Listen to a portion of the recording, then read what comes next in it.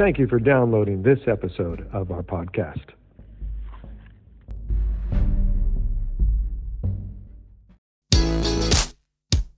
Hi, and welcome to the podcast for Solomon Staircase Masonic Lodge number 357, where we talk about all things related with Freemasonry, including Hermetic teachings, philosophy, reason, spirituality, and much more.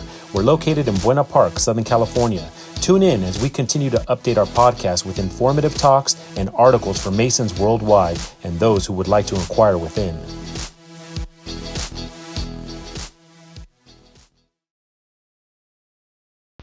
The following article is from the February 1997 Scottish Rite Journal of Freemasonry, Southern Jurisdiction, USA. Fundamentals of Freemasonry by Robert A. Vowell, 33rd degree. The 3 R's of Freemasonry are respect, ritual, and renewal. The essentials or basics of our fraternity can be summarized by the old adage of the 3 R's of our educational system: reading, writing, and arithmetic. Fraternally, the 3 R's are respect, ritual, and renewal. Our fraternity teaches respect, especially respect for God, the Creator and Father of all. Before a man can become a Mason, he must firmly believe in the existence of one true God and the immortality of the soul. One of the first lessons taught is to ask divine guidance in all our endeavors. Masonic reverence for God makes no requirement regarding religion, sectarian, or denominational. Masonry teaches respect for the rights and opinions of others, as well as the religious and political views of others, without allowing our own particular opinions to interfere with true brotherly love and friendship. If we respect the fatherhood of God, then we can accept the brotherhood of man. The next essential is ritual. Masonry has been defined as a beautiful system of morality, veiled in allegory and illustrated by symbols. Ritual is one of the oldest methods of teaching. Our fraternity uses this form to teach great and important lessons of truth and life. Yet the teachings of our ritual and their meanings are left to the individual Mason. Only he can determine those significances and apply them to his life. It is a matter of the individual heart. In fact, it is the duty of each Mason to seek out the great lessons of life from the ritual. The ritualistic ceremonies beautifully portray lessons that reflect growth and awareness from youth and manhood to the maturity of age. To make one wiser and better and happier is the aim of Freemasonry. This in turn promotes social virtues and the general welfare of society. When a Mason is able to recite the lectures and ritual with an understanding of those lessons, then and only then do they become a way of life.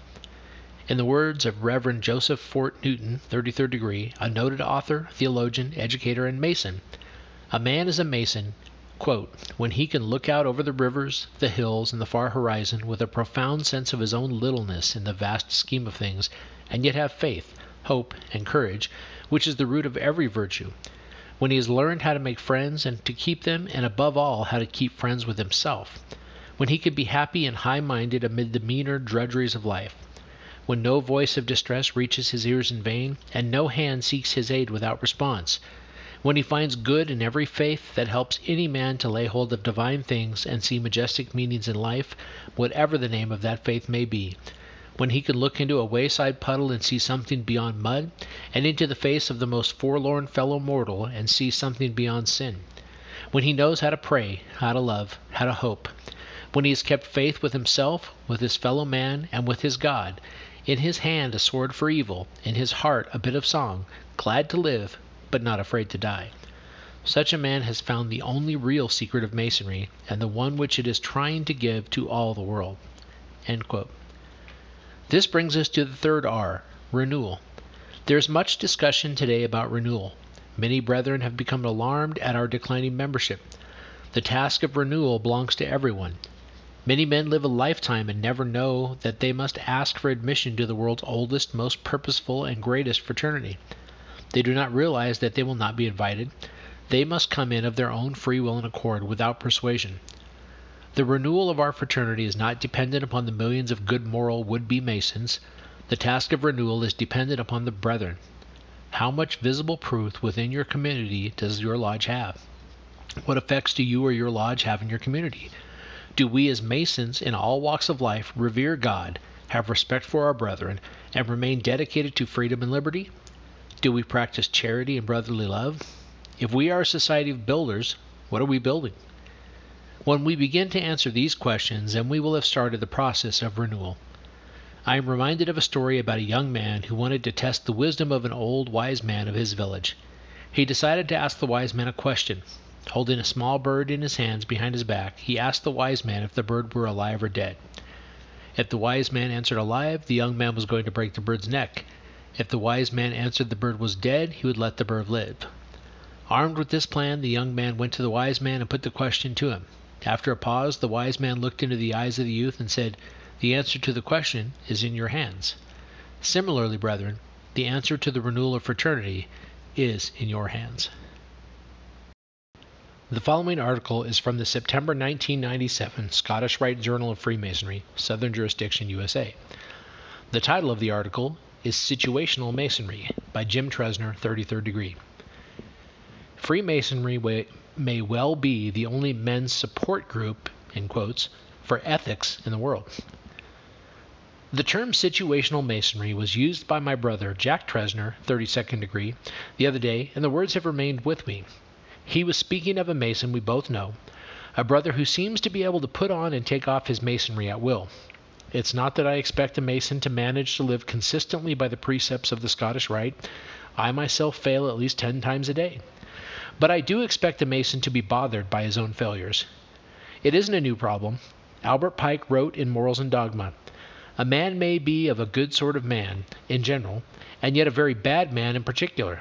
Good in the lodge and bad in the world. Good in public and bad in his family.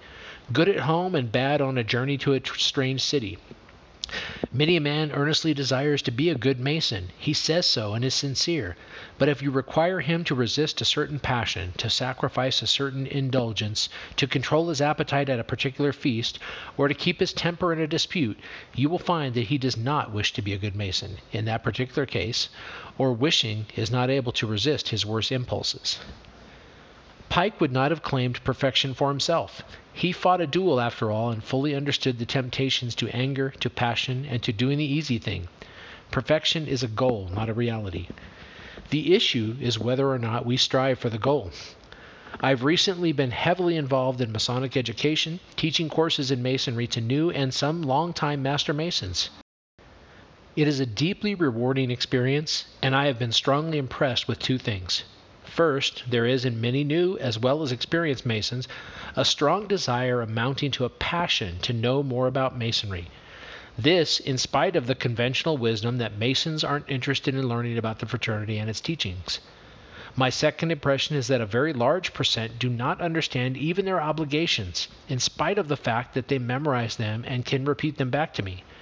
The conversations tend to crash when I say, "Now what does that really mean? How do you apply that in daily life?" There are important exceptions, of course. One of my good friends, a knowledgeable Mason and a past Grand Master, tells of the day early in his Masonic career when he took the 14th degree. Up until that time, he had taken the name of God in vain frequently, sometimes several times in a single sentence. He determined to change so that he could sit through the 14th degree without feeling of shame. It took him a year and a half of hard work, but he made it. Perhaps the greatest challenge to situational Masonry comes in the 31st degree. There Pike, the wily old fox that he could be, sneaks in some questions for the candidate in the guise of a play set in ancient Egypt. Only gradually do you realize that the warm feeling you're experiencing is your own heart's blood flowing from the wounds Pike is opening and salting. Rephrased into modern vernacular, some of the questions would read, "Have you felt smug and superior when some famous person was caught doing something wrong? Have you bought something and paid far less than the fair price for it because you knew the person was strapped for cash and had to sell? Have you talked about people behind their backs? Have you treated someone or thought about someone with contempt because he had less money than you, or because his clothes were torn and dirty, or because you didn't like the way he looked, or because he talked funny? Have you sneered at people for their actions or habits while having a different bad habit or doing other bad things yourself? Have you given to charity when you can do so at a distance, but crossed a street to avoid a bag lady? Have you helped someone get elected to an office, whether in lodge or in government, not because he was the best person for the job, but because you thought you could get a political advantage for yourself? Have you stirred up trouble between 2 people? Have you put down another person's race or religion or family? Have you treated someone with special respect or wanted others to think of you as his friend just because he had money? Have you bought things, clothing for example, because they were less expensive than others, even if you had reason to suspect that the low price was because they were made by exploited workers? Have you refused to help a brother Mason when you could have helped him? My hats, Masonic and otherwise, are off to you if you can honestly answer no to all of those questions. I can't. The only credit I can claim is that when I do those things, a little Masonic voice whispers in my ear, actually more often a little Masonic boot kicks me in the seat of my trousers, and says, "Now what did you promise?" Pike makes the point continually in Morals and Dogma that Masonry is worthless unless it makes a real change in men and unless that change is manifested in their actions in the world. But we have the responsibility for making that change in ourselves. Masonry helps. It points out the path. It shows us through ritual and drama the result of thoughtfulness and thoughtlessness. It allows us to group with men who are also trying to make right choices and live by a higher standard. Freemasonry may well be the only men's support group, in quotes, for ethics in the world, but still, the change is up to us. It is a series of choices. If the famous dictum of Captain Kirk from Star Trek is correct, and civilization begins when a man says, "I will not kill today," Freemasonry begins when a man says, "I will not hate today," or "I will not tell any racial jokes today," or "I will not pass on a rumor today." As long as men are imperfect, Masonry will be situational to some degree. But situation by situation, we can become better. That is the most and the least we can do.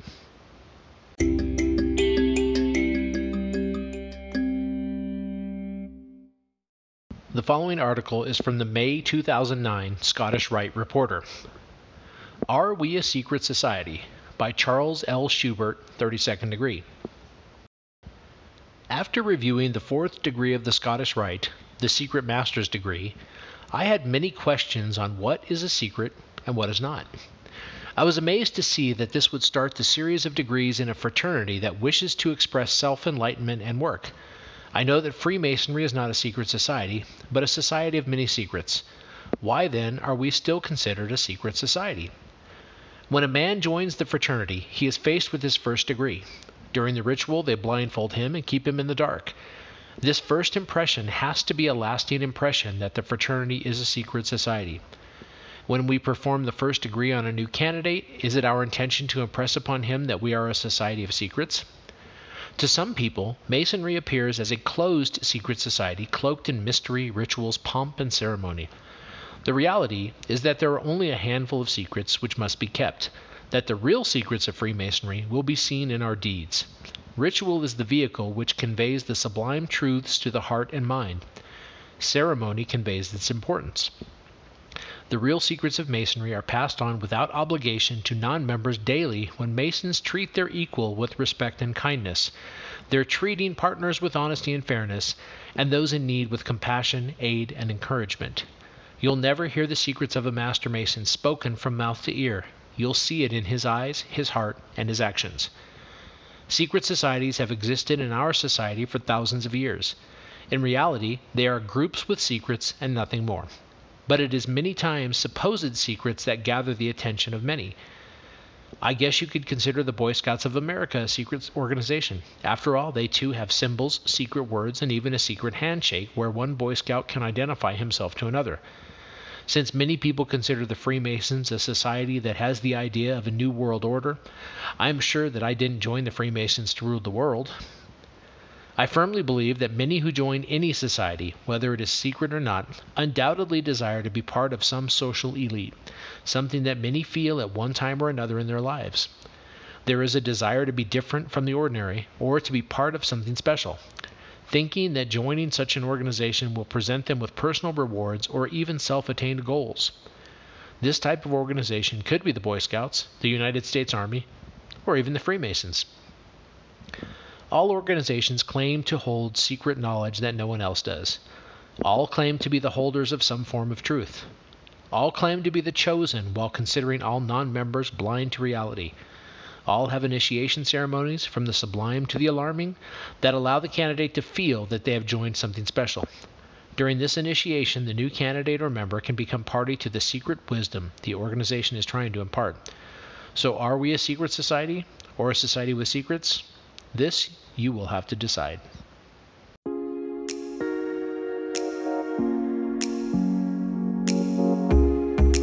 Thank you for listening. If you like what you heard, please subscribe and leave us a comment. We enjoy hearing from our listeners. If you really like what you heard, share this podcast with your friends and lodge members. Visit us online at solomonstaircase.org.